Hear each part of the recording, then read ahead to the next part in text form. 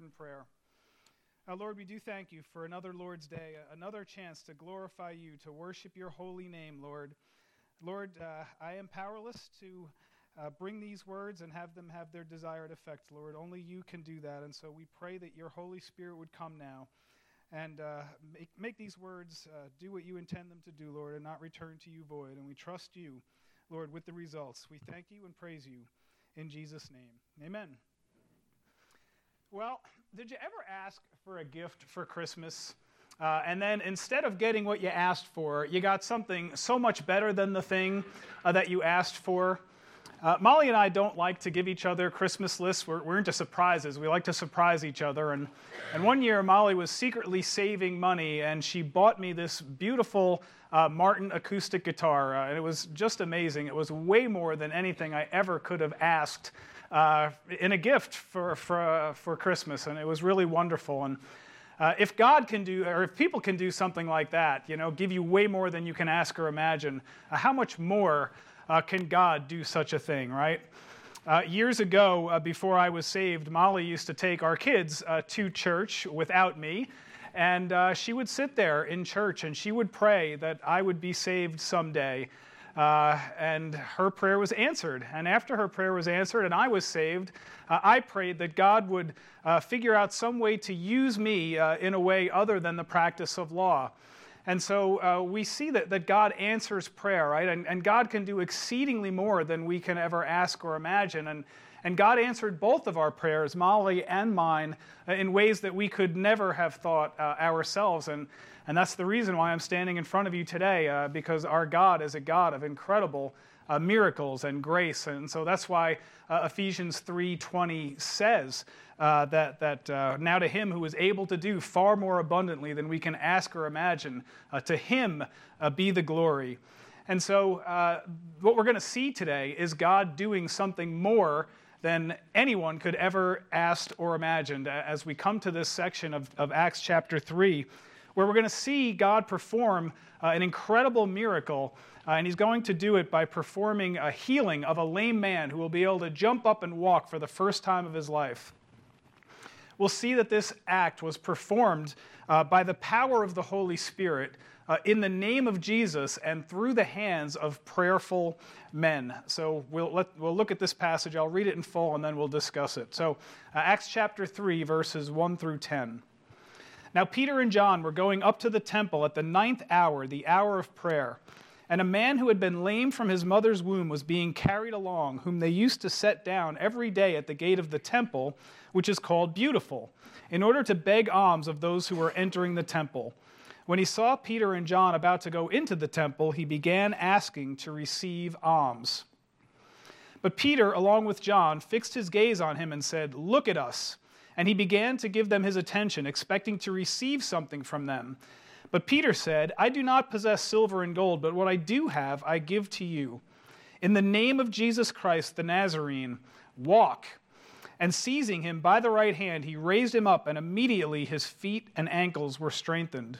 With a leap, he stood upright and began to walk, and he entered the temple with them, walking and leaping and praising God. And all the people saw him walking and praising God, and they were taking note of him as being the one who used to sit at the beautiful gate of the temple to beg alms. And they were filled with wonder and amazement at what had happened to him.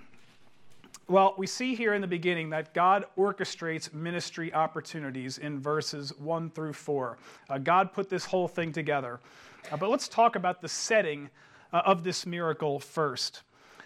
We have no indication how long after Pentecost this thing happened. It could have been a week, it could have been a month, or several months. But Peter and John were continuing to live as observant Jews. They were going up to the temple to pray. Here we're told that they went at the 9th hour. Jews began counting time at 6 a.m., so 3 p.m. is the 9th hour. They typically went up 3 times a day at the 3rd hour, which would be 9 a.m., the 6th hour, which is noon, and then at the 9th hour, which it is now, 3 p.m. And so they're still following these Jewish rituals, even though they are Christians, because they are prayerful men and they're pious men. and they want to do what they think is pleasing to the Lord. And I just think it's really neat that God uses prayerful people to do his work. And God is looking for people of prayer, and I want us to be a people of prayer because God is looking for people of prayer whom he can use to accomplish what he wants to do on earth. So they're on their way up to the temple, and they're about to meet this man who is going to be a crippled man laying by the side of the road. But before he gets there, he has to be carried there. This man has no strength in his feet, no strength in his ankles, and so the text tells us that every day he has to be carried to the place that he is going to beg alms from. And he's carried along by friends, and they're going to put him in a strategic place. If you're going to beg alms, you want to be in a heavily trafficked area, and so that's where they put him. They put him near this gate that is called the Beautiful Gate. Now, there is no record of a gate called the Beautiful Gate anywhere else in the Bible or outside the Bible, so we don't really know what the Beautiful Gate is. But most scholars think it was a gate that was called the Nicanor Gate, which was indeed beautiful because it was made of Corinthian brass. And the Jewish historian Josephus tells us that this gate was 75 feet high, so it would be rather impressive. The gate doesn't stand anymore, but this is an artist's rendering of what it would have looked like. And that's indeed a very impressive gate.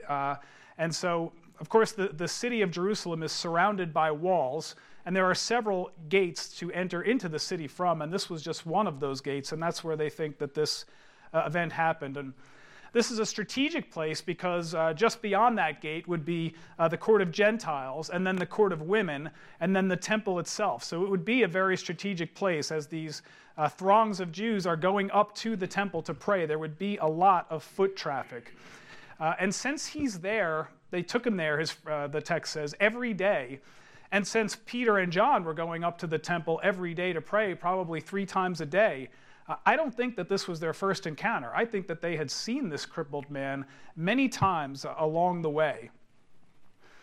Well, it's interesting to note that God is concerned for the poor, right? And almsgiving was something that was required and expected of the Jews for the people who were poor among them. Almsgiving is simply the giving of money in excess of what your regular giving would be that you would give to the poor, to give to people in need. And so let me show you a couple of examples of how God cares for the poor. Leviticus 19:9. Now when you reap the harvest of your land, you shall not reap to the very corners of your field, nor shall you gather the gleanings of your harvest, nor shall you glean your vineyard, nor shall you gather the fallen fruit of your vineyard. You shall leave them for the needy and for the stranger. Exodus 23:10 and 11. You shall sow your land for 6 years and gather in its yield, but on the 7th year you shall let it rest and lie fallow, so that the needy of your people may eat. And then here's an interesting one from the book of Tobit, which is an intertestamental book. It was written after the end of the Old Testament and before the New Testament was written. And here is what it says. For almsgiving delivers from death and keeps you from going into the darkness. Indeed, almsgiving for all who practice it is an excellent offering in the presence of the Most High. And so you can see from this passage that this reflects a Jewish belief that there was merit to be gained in giving alms. And so you have this idea of people needing to give alms to gain merit, and this idea of the lame man who knows this, and so he's setting himself up in a strategic place to receive, and so that people could fulfill their duty to give alms. Well, imagine this picture. He's sitting on the side of the road. There are throngs of people walking by him, hundreds, maybe thousands of people walking past him on the way to the temple to do their worshiping. And he's lame, of course. He can't stand, so he's sitting on the side of the road, and his head is probably, knee-high, thigh-high to these people as they are kicking up dust, walking past him on the way to the temple. And you can imagine him looking up at this throng of people, looking for a mark, right? Who is going to be the person who I'm going to make eye contact with? Who's going to be the one who's going to be my target? And this is an experienced beggar. He's been doing this his entire life. He knows an easy mark when he sees one, and so he's looking around trying to find who's going to be the guy who's going to give me what I need for today. And so you can imagine him looking up and trying to make eye contact with people. And yet while he's trying to make eye contact with people, he's looking beyond them to see who else he can make eye contact with and who else might be a potential target for him. It's like when you go to a party and you're talking to somebody and you can tell that they're kind of talking to you and looking at you, but they're kind of looking through you and looking past you to see if there's anybody better that they might like to talk to.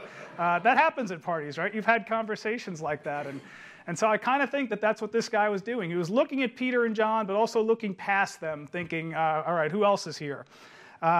Also think that this is there's going to be competition for the alms on this road, right? He's not the only beggar who's going to be there. There's going to be lots of other people who are begging alms as well in this very congested place. And so he's got to find the people who are ready to give him these alms. And so he's talking to Peter. He says, looks at Peter and says, how about you? You have anything to give to the poor today? But may not have been expecting much of a result from that until, big, burly, bearded Peter gets in his face and says, look at us. I mean, can you imagine that? That's not what a beggar typically expects to happen to him during the course of his day.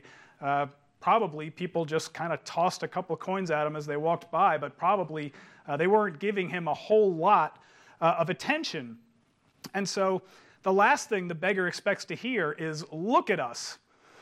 So I was thinking about like when you're driving down the road and you come to a traffic light and you're the last guy who didn't make the light.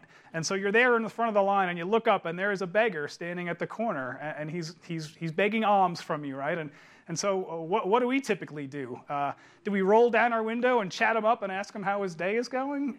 No. We typically pretend that we don't see him, and then we start looking down, messing around with our phone or messing around with our radio or something, and we're counting the seconds in our head until that light will turn green so we can peel out of there, right? That's typically what we do.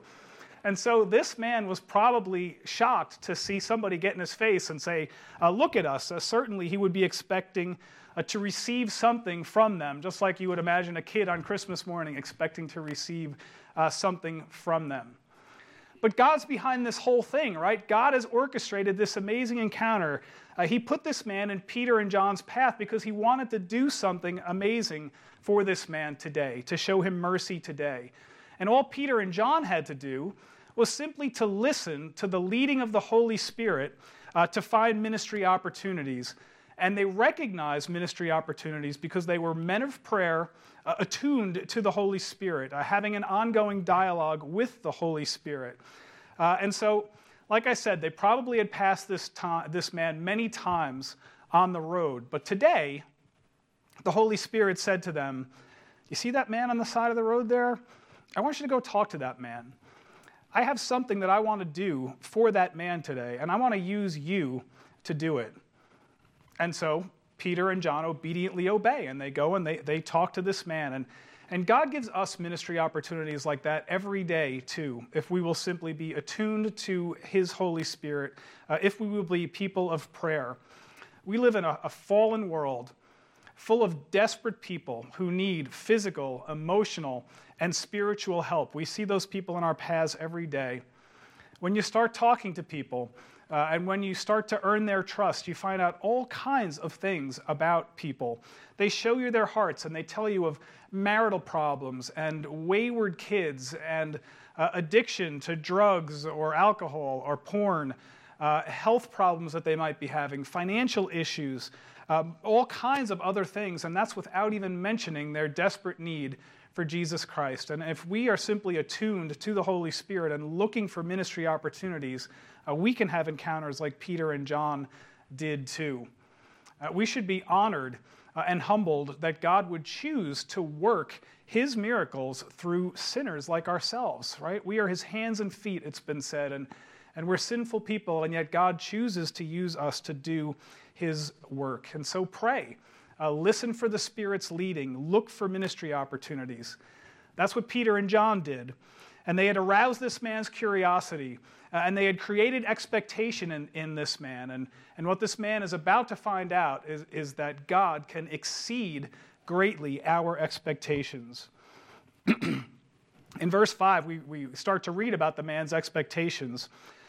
When you have a performance review at work, you may sit in front of your boss who has a sheet of paper maybe, and there's some boxes on that paper, and in the boxes it might say something like exceeds expectations, or meets expectations, or fails to meet expectations. And you always want your boss to check the exceeds expectations box, right? Because that's the one that gets you your raise, right? I think that this man probably never had anybody exceed expectations in his entire life. His friends were going to the temple to pray, but he wasn't going to the temple to pray. In fact, he was not allowed to go into the temple to pray because the lame and the deformed were prohibited by the law from entering into the temple, according to Leviticus 21 and 2 Samuel 5. So this man had never walked. He had never got to enjoy community with his own people, and he was an outsider among his own people. His own survival, in fact, depended on just begging alms from people. It depended on people throwing him a few copper coins. And so he had long ago given up the possibility that God might cure him, and he resorted to what he thought was the next best thing, which is simply to beg alms from people. And I think that if he was giving God a performance review, he probably would have checked the box that says, does not meet expectations, right? He'd given up on expecting things from God, and he had learned to live by his own wits. And I think that sometimes we in the church can be guilty of this too. I think we don't ask God big enough. I think sometimes we doubt that he can do the truly big and the truly miraculous. We may be living in physical or emotional pain for a long time and just think that this is how it is and that God can't or won't do anything about it. But this man had been living in this condition for 40 years. And this day, God decided to do something about it. So we don't give up. We know that there is nothing too big for God because he is omnipotent. And there's nothing too small for God because he loves us like he does. And he can intervene in our lives and do anything that he wants to do at any time. And so we should ask God, and we just leave the results to him. James 4:2 says, "You do not have because you do not ask." Matthew 7:7-8, "Ask and it will be given to you. Seek and you will find. Knock and it will be opened to you. For everyone who asks receives, and he who seeks finds. And to him who knocks it will be opened." And Hebrews 4:16, "Let us draw near with confidence to the throne of grace, so that we may receive mercy and find grace to help in time of need." This is the power that's available to us in prayer if we don't grow weary, if we don't give up. What was missing from this lame man's life? It was the expectation that God would and could do the miraculous. It was prayer. But thankfully for him, Peter and John made up what was lacking in this man's prayer life. So contrast this man with Peter and John. Acts 2:42 says, we read last week, that these people were continually devoting themselves to the apostles' teaching and to fellowship and to the breaking of bread and to prayer. They were devoted to prayer. They were continually praying. And so prayer is the activity that unlocks the power of God. When we pray, God responds. And that's why I talked this week in that email about having a prayer gathering here on Thursday night so that we can start really tapping into God, asking God in community what he would like us to do with this church as a body, how we can go out and meet the needs of this community. I want to pray those prayers collectively because I think those prayers are more powerful when offered together. Well, Peter had this power of God because he was a man of prayer and he depended on God. The lame man did not have the power of God because he was not depending on God. He was depending on the world to throw him a couple of coins here and there. That's all this man was expecting to receive was a couple of copper coins, but he was going to miss out on all the power of God because he was not praying for what he needed anymore. He would never experience God's power by the way he was living because he was just begging and not praying to God. Well, this power exists, and we need to know, where does this power come from? It comes from the name of Jesus. You know, Peter initially disappointed this man, right? He says, "Silver and gold I do not have to give." And you can imagine the man going, "Oh, okay, who else then," right? But he doesn't even have time really to look around before Peter says to him, "But what I do have, this I give to you." And what he has is the power of God. to give to him. The power of Jesus, the infinite resource that's available to us when we call on the name of Jesus. And so he says, in the name of Jesus Christ, the Nazarene, walk. Romeo of Romeo and Juliet asked this very profound question, right? What's in a name? Romeo, of course, was of the family of the Montagues, and he was in love with Juliet of the family of the Capulets, but they had this bitter rivalry between these two families, and there was no way that Romeo and Juliet could ever be married. And when he found out that Juliet was a Capulet and that he could never marry a Capulet, he asked this very profound question: what's in a name? Would not a rose by any other name still smell as sweet? Well, in our context, what's in a name is a very important question. And here's what one commentator by the name of Longenecker said about how to answer this question. I think this is profound. In Jewish thought, a name does not just identify or distinguish a person, it expresses the very nature of his being. Hence, the power of the person is present and available in the name of the person. Peter, therefore, does not just ask the risen Jesus to heal, but pronounces over the crippled beggar the name of Jesus, thereby releasing the power of Jesus. Do you see here how there's power in the name? The very name of Jesus has power that can be released. And that's why prayerful people pray in the name of Jesus. We ask in his name because his name invokes his power. So what's in a name? Well, it depends on the name. In the name of Jesus, anything, and I mean anything, is possible. And when we get to verse 16, we're going to see that it was the prayer of this man, his faith, that was activating the results. Calling on the name, we'll see in verse 16, is the same thing as exercising faith in Jesus. So we call on his name means we have faith in Jesus and we believe that he can provide the healing that we need. Here are some examples of the power available in Jesus' name, or in other words, the power available by faith. Look what his name does. His name gives life. John chapter 20. Therefore, many other signs Jesus also performed in the presence of the disciples, which are not written in this book, but these have been written so that you may believe that Jesus is the Christ, the Son of God, and by believing you may have life in his name. His name justifies us. 1 Corinthians 6, verse 11. Such were some of you, but you were washed, you were sanctified, you were justified in the name of the Lord Jesus Christ and the Spirit of our God. His name washes away sin. Acts 22:6. Rise and be baptized and wash away your sins, calling on his name. His name casts out demons. Paul was greatly annoyed and turned and said to the Spirit, I command you in the name of Jesus Christ to come out of her. And it came out at that very moment. His name heals us. Acts 3:16, we'll look at next time. And on the basis of faith, which is in his name, it is the name of Jesus which has strengthened this man, whom you see and know. His name protects us. Proverbs 18, the name of the Lord is a strong tower. The righteous man runs into it and is safe.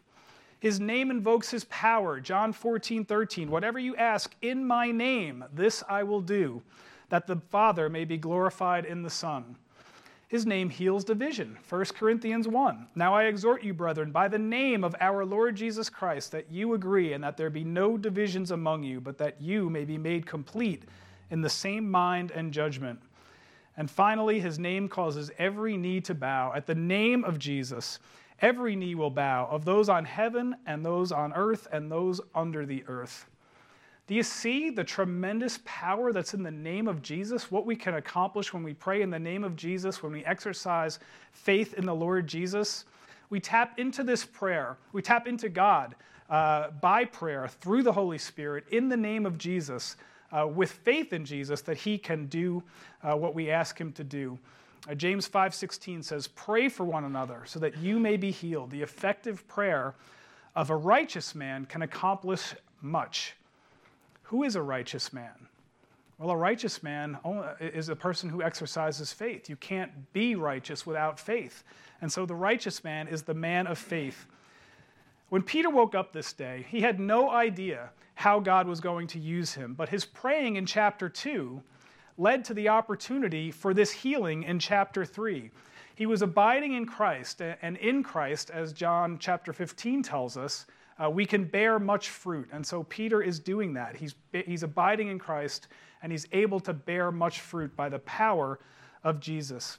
Peter didn't have material goods to give, but what he had was so much better. He had the power of God to perform miracles. And so he grabs this man by the hand and he pulls him up to his feet, and immediately his feet and his ankles are strengthened. And he jumps up, he walks, he leaps, and he praises God. And by this miracle, the prophecy of Isaiah 35 is fulfilled that says, "Then the lame will leap like a deer."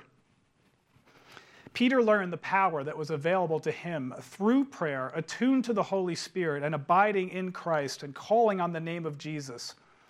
Can you imagine what it must feel like to have this kind of power flow through you and grab this man by the hand and pull him to his feet, and all of a sudden this man, lame from birth, can now walk, leap, jump, dance, and even enter into the temple? Peter was forever changed.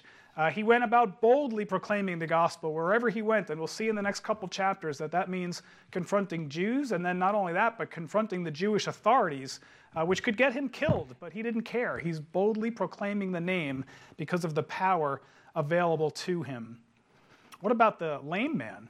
He's forever changed too. Obviously, physically, his physical stature has completely changed. Now he can walk. The physical healing that he received was permanent. It wasn't temporary like the money that he was seeking. And now he could go to the temple for the first time in his life, and he could enjoy community with his people. But not only that, his physical healing led to his spiritual healing. We find in verse 16 that we'll get to next time that the faith which comes through Jesus has given this man perfect health. So you take an unbeliever, you heal him, and you make a believer out of him. So he gets physical and spiritual healing. And he's leaping and he's jumping and he's praising God. And that's not going to be missed by all these witnesses, right? Verses 9 and 10 talk about the witnesses took note of him. Here's this guy. He's lame from birth. Now he's walking around, he's leaping, he's jumping, he's praising God, and he's going to go into the temple. These witnesses knew him. They had seen him. He had been there for 40 years, and there was no denying that this miracle occurred. And so miracles are pretty convincing. And by the time Peter gets done explaining what happened here, we're going to see that the church grew from 3,120 people, which it was at the end of Acts chapter 2, to now 5,000 people. Peter's going to explain that, and people are going to get on board, and they're going to believe by the power of the Holy Spirit. So we're going to study that next time, but for now, what do we see in this passage? What can we learn? There are times when we are feeling lame as well. So I say, feeling lame, call on his name. And I think that there may be lots of reasons why we feel lame. It's spiritual, it's physical, it's emotional. There are many times where we just don't have it, and we need a little boost from God to get through a day. And God's power is available to praying people who call on the name of Jesus in faith. And so the first thing that I want to say about the things that we can learn is just what we just said a second ago, that physical healing can lead to spiritual healing. And I think that's something that we need to be cognizant of. You may have heard the term the social gospel. And the social gospel is basically the duty of a Christian to go about helping people with their physical, spiritual, emotional needs that they need to get through a day. We have a duty to take care of other people. We saw that God wants us to care for the poor, and he wants us to care for the lame as well. Of course, the social gospel is not the gospel. The gospel is that Jesus Christ died for our sins, paid the penalty that we deserve for our sins, so that if we believe in him, and that he rose from the dead, so that if we believe in him, we too can have life in his name. That's the gospel, and that's what we're trying to get to. But sometimes the social gospel is an avenue to get to the social gospel. And so when I talk about doing outreach to this community for the sake of sharing the gospel, it's going to start with the social gospel more than likely, right? We have to go out there and we have to meet people's physical needs. There are kids in our neighborhood who probably can barely read, and there are hungry people in our neighborhood, and there are people in crisis in our neighborhood. And so we pray that God would show these people to us so that we can help them with their physical and emotional needs. And we want to do that, but we want to also do that for the sake of the next step, which is to be able to share the gospel with them. We do this because hungry people, addicted people, spiritually lost people, people in pain, they have immediate needs that need to be satisfied before they're even able to hear the gospel. And so this lame man had a physical need met, and that led to the ability for him to have a spiritual need met, and he became a believer. So call on his name in prayer for our church and for us and for our community so we can help the hurting people around us and reach them for Christ. Second, our God is a God of second chances. For more than 40 years, this man had no ability to walk. He had no hope other than that his daily needs would be met. But God, right? But God. God can change anything and everything in a heartbeat if it is his desire to do so, and he gives this man a new lease on life. And he can do the same thing for us too. Ask big. Our God is a big, big God, and he can answer big, and he will answer big prayers. He can give us more than we ask or imagine. This lame man asked for coins from men, but never asked for a cure from God. He asked for money from men, but he never asked for a miracle from God. And God is able to do this. So ask for things that will glorify him. Tell God why the thing that you are asking for glorifies him. Repeat God's promises in his Bible back to him and tell him, God, these are your promises. I'm asking you to fulfill these promises. This man, this lame man, is proof, though, that God is not bound by a faith before miracles formula. This man didn't have faith, but he had other people praying. And intercessory prayer is a way that God works. He works through the prayers of us to help heal others as well. He didn't have faith, but Peter and John did. So ask. Nothing is impossible for God. Do you need a second chance today? Call on God. Does anybody you know need a second chance today? Call on God. Ask God. Trust God to do what is impossible in our eyes, but for God, nothing is impossible. And finally, you can be used mightily of God. Peter and the other apostles became men of prayer. If you look for human need and then add some Christian compassion, bathe the whole thing in prayer, and tap into the power of God, well, that's the formula that God uses for physical and spiritual healing. So I ask you, how's your prayer life? Are you asking big? Are you asking things like this from God?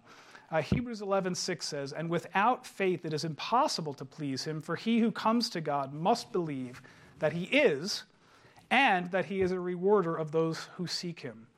We all believe that he is. I wonder how well we do sometimes with believing that he's a rewarder of those who seek him. We have to keep asking, and he will reward our faith. If you believe that, God's got great works in store for you. Jesus said in John 14:12, "Truly, truly, I say to you, he who believes in me, the works that I do, he will do also, and greater works than these will he do, because I go to the Father." That's a staggering statement, isn't it? Greater works than these, than what Jesus did? I think Jesus was talking about the quantity of works, not the quality of works. Jesus had a 3-year ministry. Our ministries will last a whole lot longer than that. And there's a lot that we can do in our lifetime, and we can leave a legacy if we are people of prayer, seeking God's will, attuned to the Holy Spirit. So be prayerful, abide in Jesus, call on his name, and be used mightily by him. How was this miracle done? It was done in the name of Jesus Christ. What's in a name? Everything, if the name is the name of Jesus Christ. Everything we have and everything we hope for is in him. Be prayerful. Be attuned to the power of the Holy Spirit. Put your hope in him. Keep your hope in him. All things are possible through him. Let's pray. Lord God, help us to become people of prayer, people who come to you humbly, Lord, yet desperately and fervently, truly believing, Lord, that anything is possible for you, that you can fix one individual's infirmity like we see in this chapter, and that you can take a church of 120 people and in 5 minutes make it a church of 3,120 people, Lord. You can minister to the least of us and to the most of us all at the same time or one at a time, Lord. You can do it however you choose to do it. Lord, help us to know this power. Help us to tap into this power. Help us to be attuned to the Holy Spirit. Help us to trust you with the outcome, Lord. And Lord, as we think about how we're going to minister to this community, I pray that you would guide us. I pray that you would lead us, and I pray that we would hear you as you lead us, Lord, to this world around us that is hurting, that needs you so desperately, Lord. Give us opportunity. Don't let us miss the opportunities that you put in front of us, Lord, and help us to actively seek as we look to further your kingdom, Lord.